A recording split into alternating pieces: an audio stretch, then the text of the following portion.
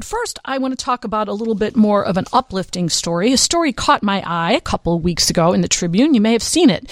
It was a story about a man who came to this country in 2012. He was a refugee from Syria. He was 21 years old. He arrived with 2 small bags. I'm picturing him with $100 in his pocket. And lo and behold, flash ahead 11 years, in May, he walked across the stage accepting his diploma from DePaul's law school. He's now studying for the bar. He's going to be a lawyer. His father, who'd flown in from Syria, was in the audience in tears. He's just an amazing story. And I thought, with all the refugees that are coming over, we're going to talk about the issue of being a refugee and about the success story that we have here at hand. Emad Mahou, thank you so much for joining us, and happy Father's Day to you. Hello, Karen. Thank you so much for having me over, and happy Father's Day to all those great dads and the whole big list that you mentioned earlier. Happy big Father's Day to everyone. They come in all forms, right? They do. I think sometimes in the United States we are so we just look at ourselves and we don't look outside our country. But, I didn't know much about what was going on in Syria back when you had the unrest. Can you really briefly tell our listeners what your life was like before this revolution and how you got involved in it and what horrible things happened to you? Yeah, absolutely. I feel like we are a big country. We're a lot of people. So sometimes the stories from around the world gets missing, and that is not on the fault of us or any one of the listeners. But life before the revolution, I mean, if you put the political situation aside, living under authoritarianship, and Assad being a father who inherited power from Assad being a president who inherited power from his father, Syria was just like a regular, normal country in the Middle East. People were nice, happy, great life. People have a great familial relationship, society in general, people look out for each other, but there is the overshadowing, controlling government in the backside of everybody's head. This is an authoritarian regime that has an iron grip on the whole. Emad, we just lost him. You know what I'm going to do? Is now that I'm just going to take a break, and when we come back, we're going to get him back on. He just fell off, and we're going to hear more of this story, and I'm going to tell you it breaks your heart, and then it's going to be a story that is going to resonate with you, and it's about perseverance. It's about working hard and doing the right thing and having the ending be a happy one. We're talking to Emad Mahou, and this is the Karen Conti Show. We're here with Emad Mahou, who was a former Syrian refugee who came to this country and has just graduated law school. And Emad, sorry we had a little break up there, but what happened? So you're living your life in Syria. You've got an authoritarian government, and the government. What happens? And then how did you get involved in this torture situation? Yes, well, sorry about that, but again, it was a regular life, and you have that authoritarian regime in the background, and the thing is, you're always in fear because you can get arrested for any reason and you'll disappear. And quite often, I tell people, like in Syria, we have 4 colleges, but we have 19 secret security branches to make sure that iron grip on the country is always there. And what happened is back in 2011, for some people who actually followed and read about the situation, the Arab Spring started in Tunisia and Egypt, and in Syria there was this it's like a boiling pot that is ready to explode for freedom and democracy, and it's just waiting for some kind of a little push to get you over that hump, that big fear that all the Syrian people was having in their mind, in their heart, of this government that will kill you for any reason. Watching what happened in Tunisia and Egypt gave us, the Syrian people, that little push we needed for a long time. Me personally, when I was around 21 years of age, and also I tell this quite often, I thought about it deeply, about whether I want to be participating in this movement or not, and it boiled down to one thing.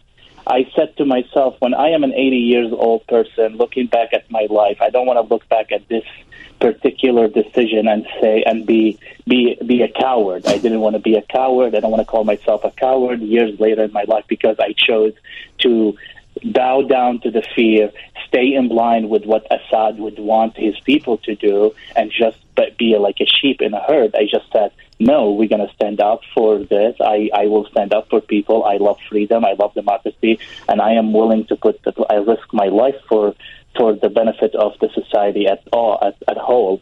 And that was the decision. It's like, I'm not going to be a coward. I'm going to stand up for justice. Emad, let's just move ahead. So you get involved in this. You spoke English, which was an asset. You got involved in some of these things, and you ended up being captured and for a period of about 3 months. Is that fair? Yes.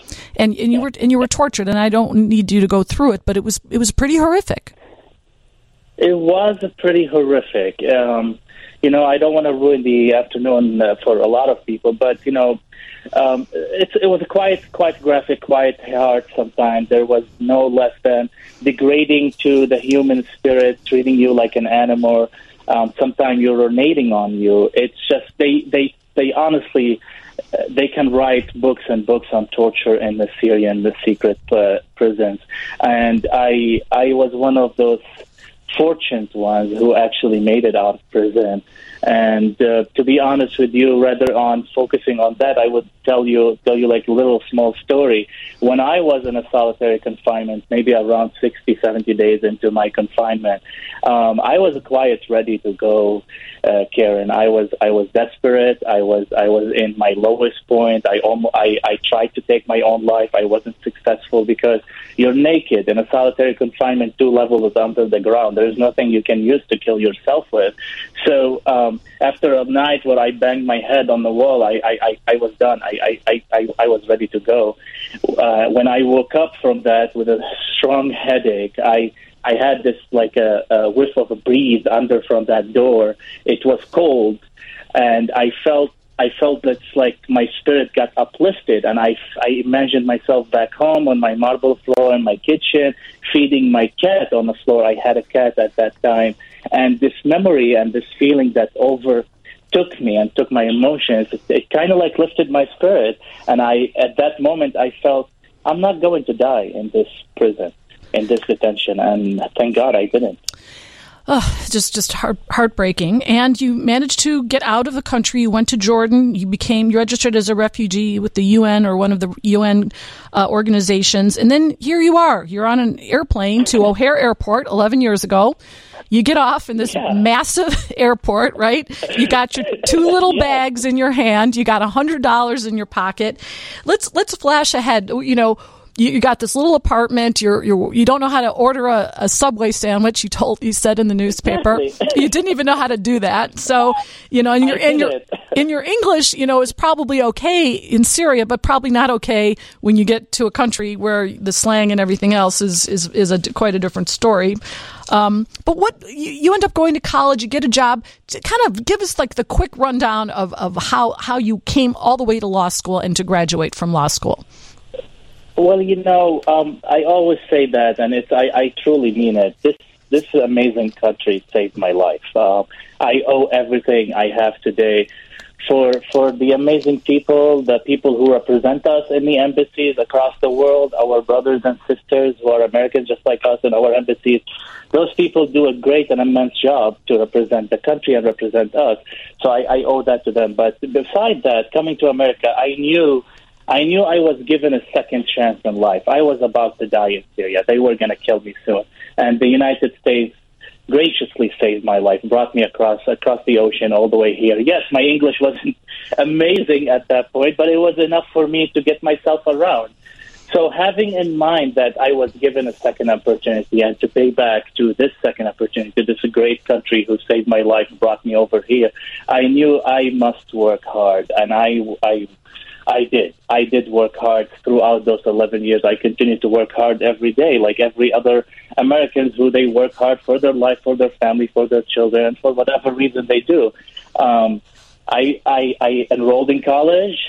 I got a second degree in computer science. I figured the best way to go about life is to learn, to go to college, get a degree, get a job, and participate in society in every possible way.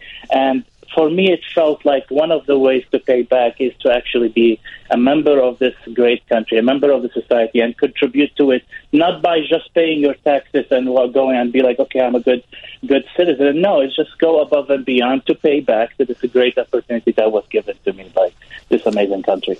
So you get into law school, DePaul Law School. You go through your 3 years, which is no easy thing to do. You graduate, and your dad's there, and he's crying, and I saw the pictures in the paper. It was just absolutely amazing. I mean, he's got to be so proud of you. And now you're studying for the bar. The bar is in July, I believe, sometime in mid-July. I know you're in the middle of studying, which is very grueling. So what is the game plan then? What are you going to do with this great law degree, and with all of your experience and your language skills? What's next? The decision to switch to law degree was honestly just a continuous of the same spirit that I exhibited in Syria, standing up for democracy and justice and freedom. It's just, for me, it was just this 5-6 years of hold between arriving to the U.S. and establishing some solid foundation that I can rely on to reignite that same mentality, standing up for freedom, democracy, and justice. So went to law school. I got the LSA, graduated, walked on across the stage. It was an amazing and super proud moment for someone like me, an immigrant, to cross across the stage with a law degree, to receive a law degree in this great country. And my dad, my family, my wife, my daughter, all there watching me. I was overwhelmed with emotion. So the plan was honestly just to reignite that social justice fighter inside of me. Like, I care a lot about people. I wanted to go to law school because I wanted to represent people. One great justice from the South told me once, who wrote an amazing opinion on qualified immunity, said, Emad, when you walk into the court of law, you can represent yourself anytime. But when you're a lawyer, you represent anybody. That statement to me meant a lot because it gives us lawyers the power to walk into the court and represent everybody in need. The pro se litigants, indigent litigants, and that's exactly the type of fire that really just goes through my vein daily. It's just there's hundreds and thousands and sometimes hundreds of thousands of people who need legal representation, and they simply can't afford it. And we need a lot of lawyers who are capable, who are specialists, who are smart enough to come in and help these people. And this is exactly what I would love to do with my law degree. I want to put my degree, my skills, and everything I learned through law school and through my externships to benefit people. Is your daughter there, Emad? She is a little bit nervous. Okay. I don't want her to cry. She's a little bit nervous. Oh, yeah. She's too nervous to come on? Well, I just want to say... She is too nervous. She's too nervous. Well, I was going to ask her to come on, but I'm sure she's wishing you a happy Father's Day. And I guess just, just one question again. The idea that we have all these refugees and even, we see them now in the city and they're on the streets. Some of them are in hotels and in different establishments. And there's a lot of volunteers who are helping feed them and clothe them and donating things, and it's just a beautiful thing to see. I know there are people who think that, we shouldn't be taking in refugees, and I understand that attitude as well. But what would you say to people who are looking down at the refugees and saying, go back to your country, like, get out of here? What words of wisdom do you have coming from that horrific situation that you were in, and now you are truly the American dream? Well, we always love to talk about the American dream, that beautiful house, the suburban house, the fence, the flag, everything, the family, the gathering, the cooking.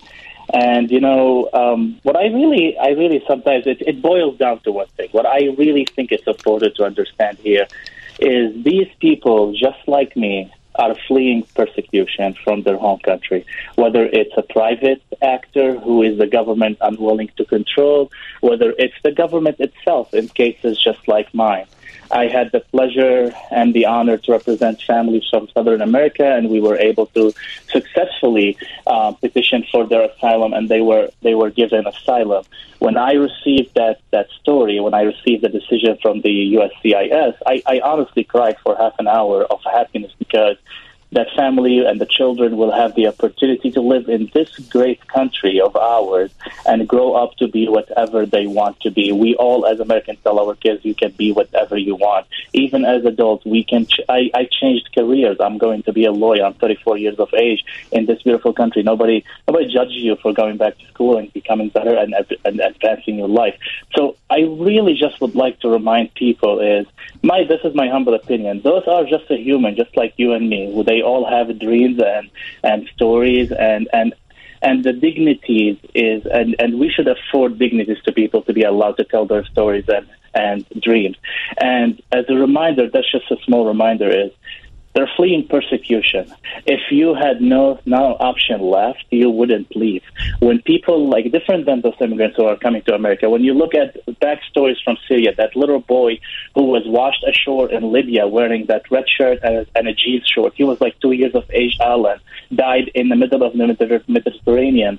I bet you, and I promise you, nobody will put their kids on a boat to cross the Mediterranean unless there is no other option. Right. Sometimes it boils down to there is no other option. Emad, and us as Americans, we're not. Oh, yes. Go ahead. No, I was going to say, we're going to have to break here, but, I think that's a great message. You're right. It's not like they're coming here on spring break. This is a last resort for them to be able to live, to really be able to survive. I want to thank you so much for joining us and sharing your story.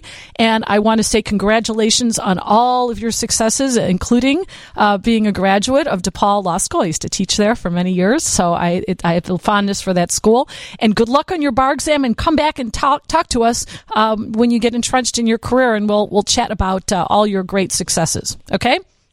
Thank you. Thank you so much, Karen, for your listeners, and happy Father's Day. Happy Father's Day to you, too.